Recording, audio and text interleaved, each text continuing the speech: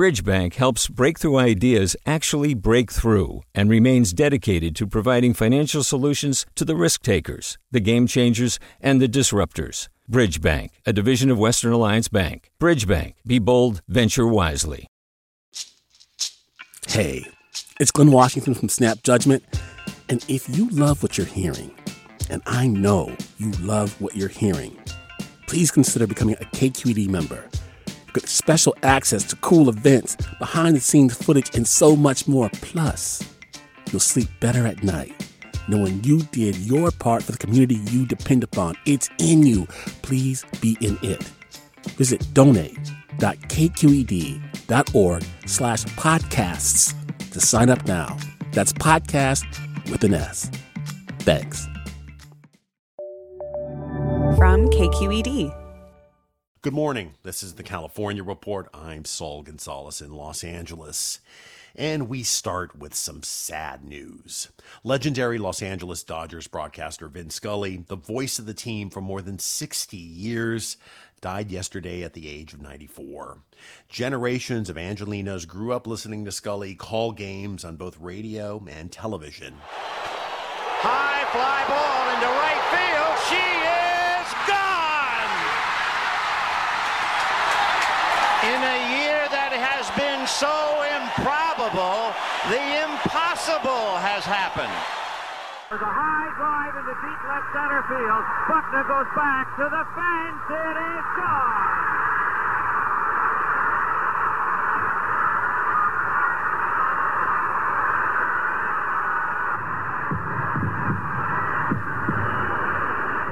What a marvelous moment for baseball. What a marvelous moment for Atlanta and the state of Georgia. What a marvelous moment for the country and the world. A black man is getting a standing ovation in the Deep South for breaking a record of an all-time baseball idol. And it is a great moment for all of us, and particularly for Henry Aaron. Fernando ready, and the strike two pitch is hit back to the box, dribbling to second. Samuel on the bag, throws to first, double play. Fernando Valenzuela has pitched a no-hitter at 10:17 in the evening of June the 29th, 1990. If you have a sombrero, throw it to the sky. 3-2 to Mookie Wilson. Little roller up along first, behind the bag. It gets through Buckner. Here comes Knight, and the Mets win it.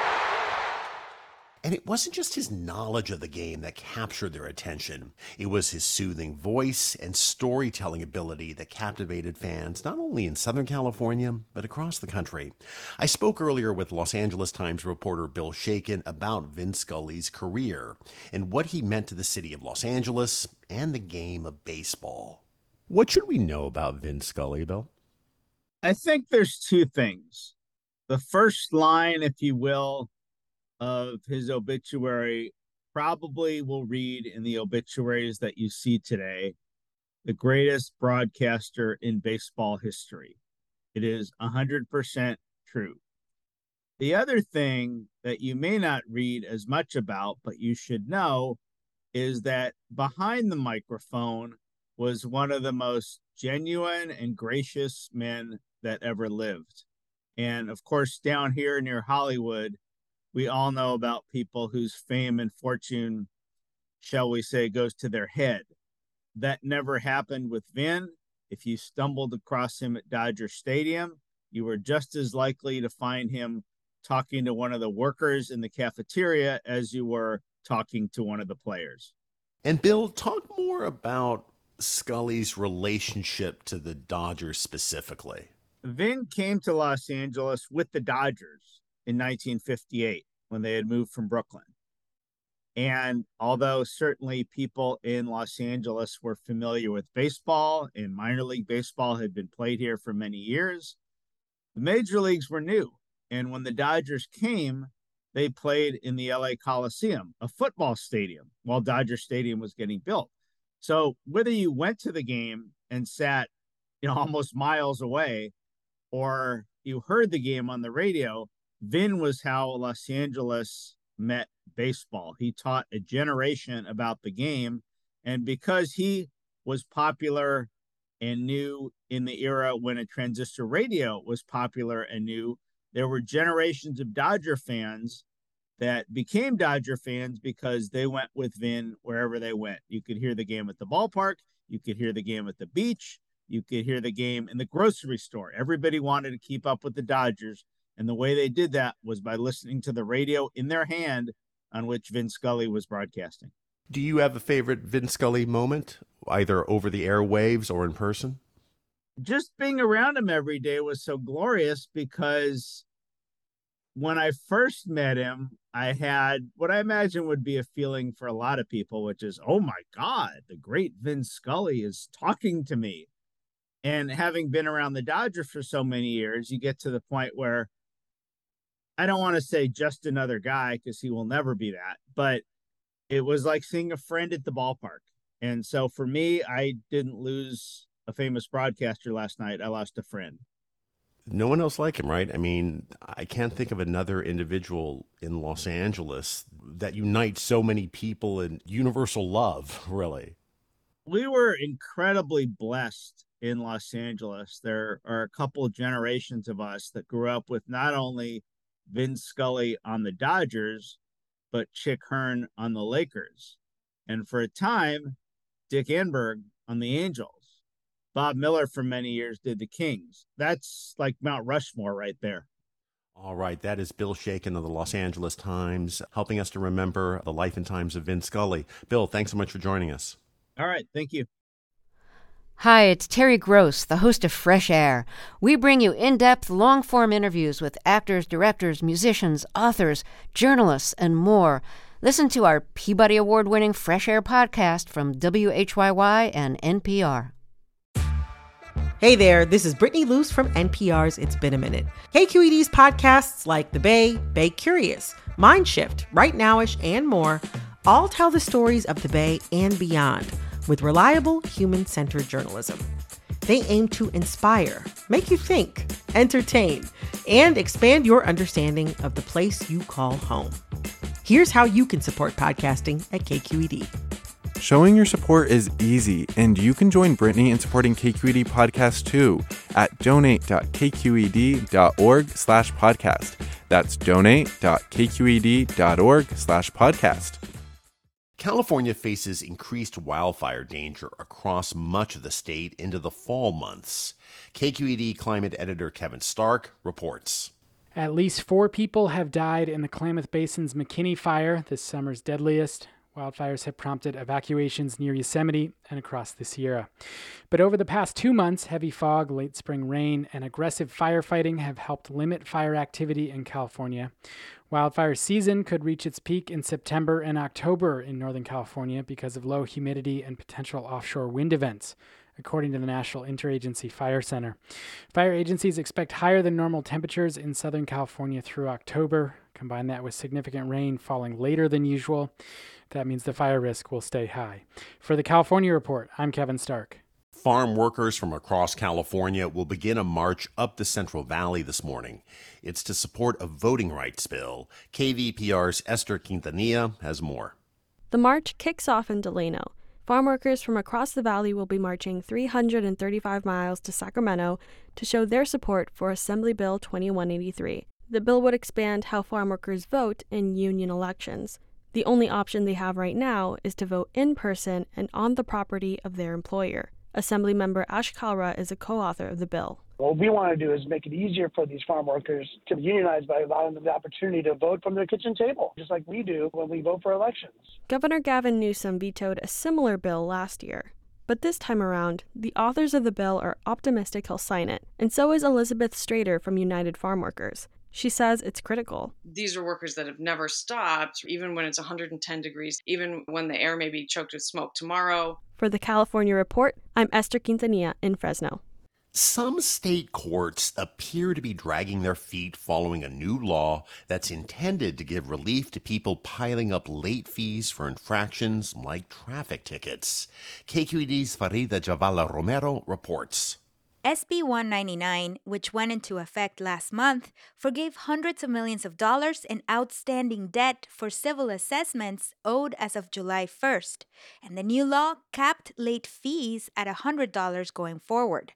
But websites for Sonoma and Humboldt courts still show people can be charged $300 if they don't pay on time, and some possibly confused clerks at other courts say people still owe old debts. So says Rio Scharf with the Lawyers Committee for Civil Rights. So we continue to be concerned that people are paying money on debt that they no longer owe. No comment yet from Sonoma and Humboldt Superior Courts. For the California Report, I'm Farida Jhabvala Romero. It's an election year, with control of Congress in play. In one of Orange County's most competitive congressional districts, the sitting Republican Congresswoman and her Democratic challenger don't agree on much, but they do see eye to eye on one thing: U.S. policy toward Taiwan, which is very much in the news this week. KQED politics correspondent Marisa Lagos reports.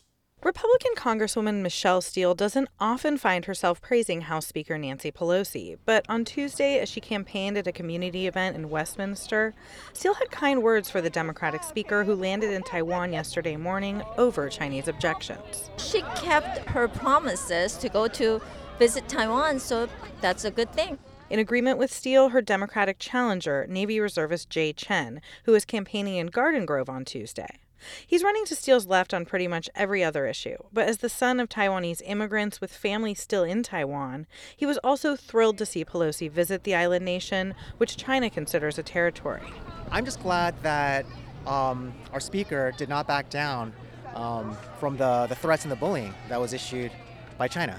It's really important that we stand strong with our ally, Taiwan. It makes sense that both Chen and Steel would back Taiwan against communist China. Steel also has a personal connection. Her parents fled North Korea. But more broadly, communism has long loomed large over politics here. The 45th District is centered around Orange County's Little Saigon area and includes the largest Vietnamese population in the U.S. Steel notes many of those voters fled communism too. Still, there is daylight between Chen and Steel when you drill down. Chen attacked Steel for voting against the recent CHIPS Act, which will invest billions of dollars into American-made technology and is aimed at giving the U.S. an edge over China. Orange County actually has one of the largest semiconductor industries around. We would be building jobs right here. And unfortunately, Michelle Steel voted against that. Steel responded by saying the bill was far too costly. She's pushing a piece of legislation that would let the U.S. provide more military equipment and other aid to Taiwan. For the California Report, I'm Marisa Lagos in Orange County. And that is the California Report for Wednesday, August 3rd. We're a production of KQED Public Radio. I'm your host, Saul Gonzalez. Thanks so much for listening, and have a great day. Support for the California Report comes from the James Irvine Foundation, committed to a California where all low-income workers have the power to advance economically. Learn more at irvine.org. Hint: fruit-infused water in over 25 flavors, like watermelon, pineapple, and blackberry. No sweeteners, no calories, in stores or delivered from drinkhint.com. And Eric and Wendy Schmidt through the Schmidt Family Foundation, working together to create a just world where all people have access to renewable energy, clean air and water, and healthy food. On the web at theschmidt.org. Hi, I'm Sasha Coca, host of the California Report magazine. Every week, we bring you stories about what connects us in the giant, diverse Golden State.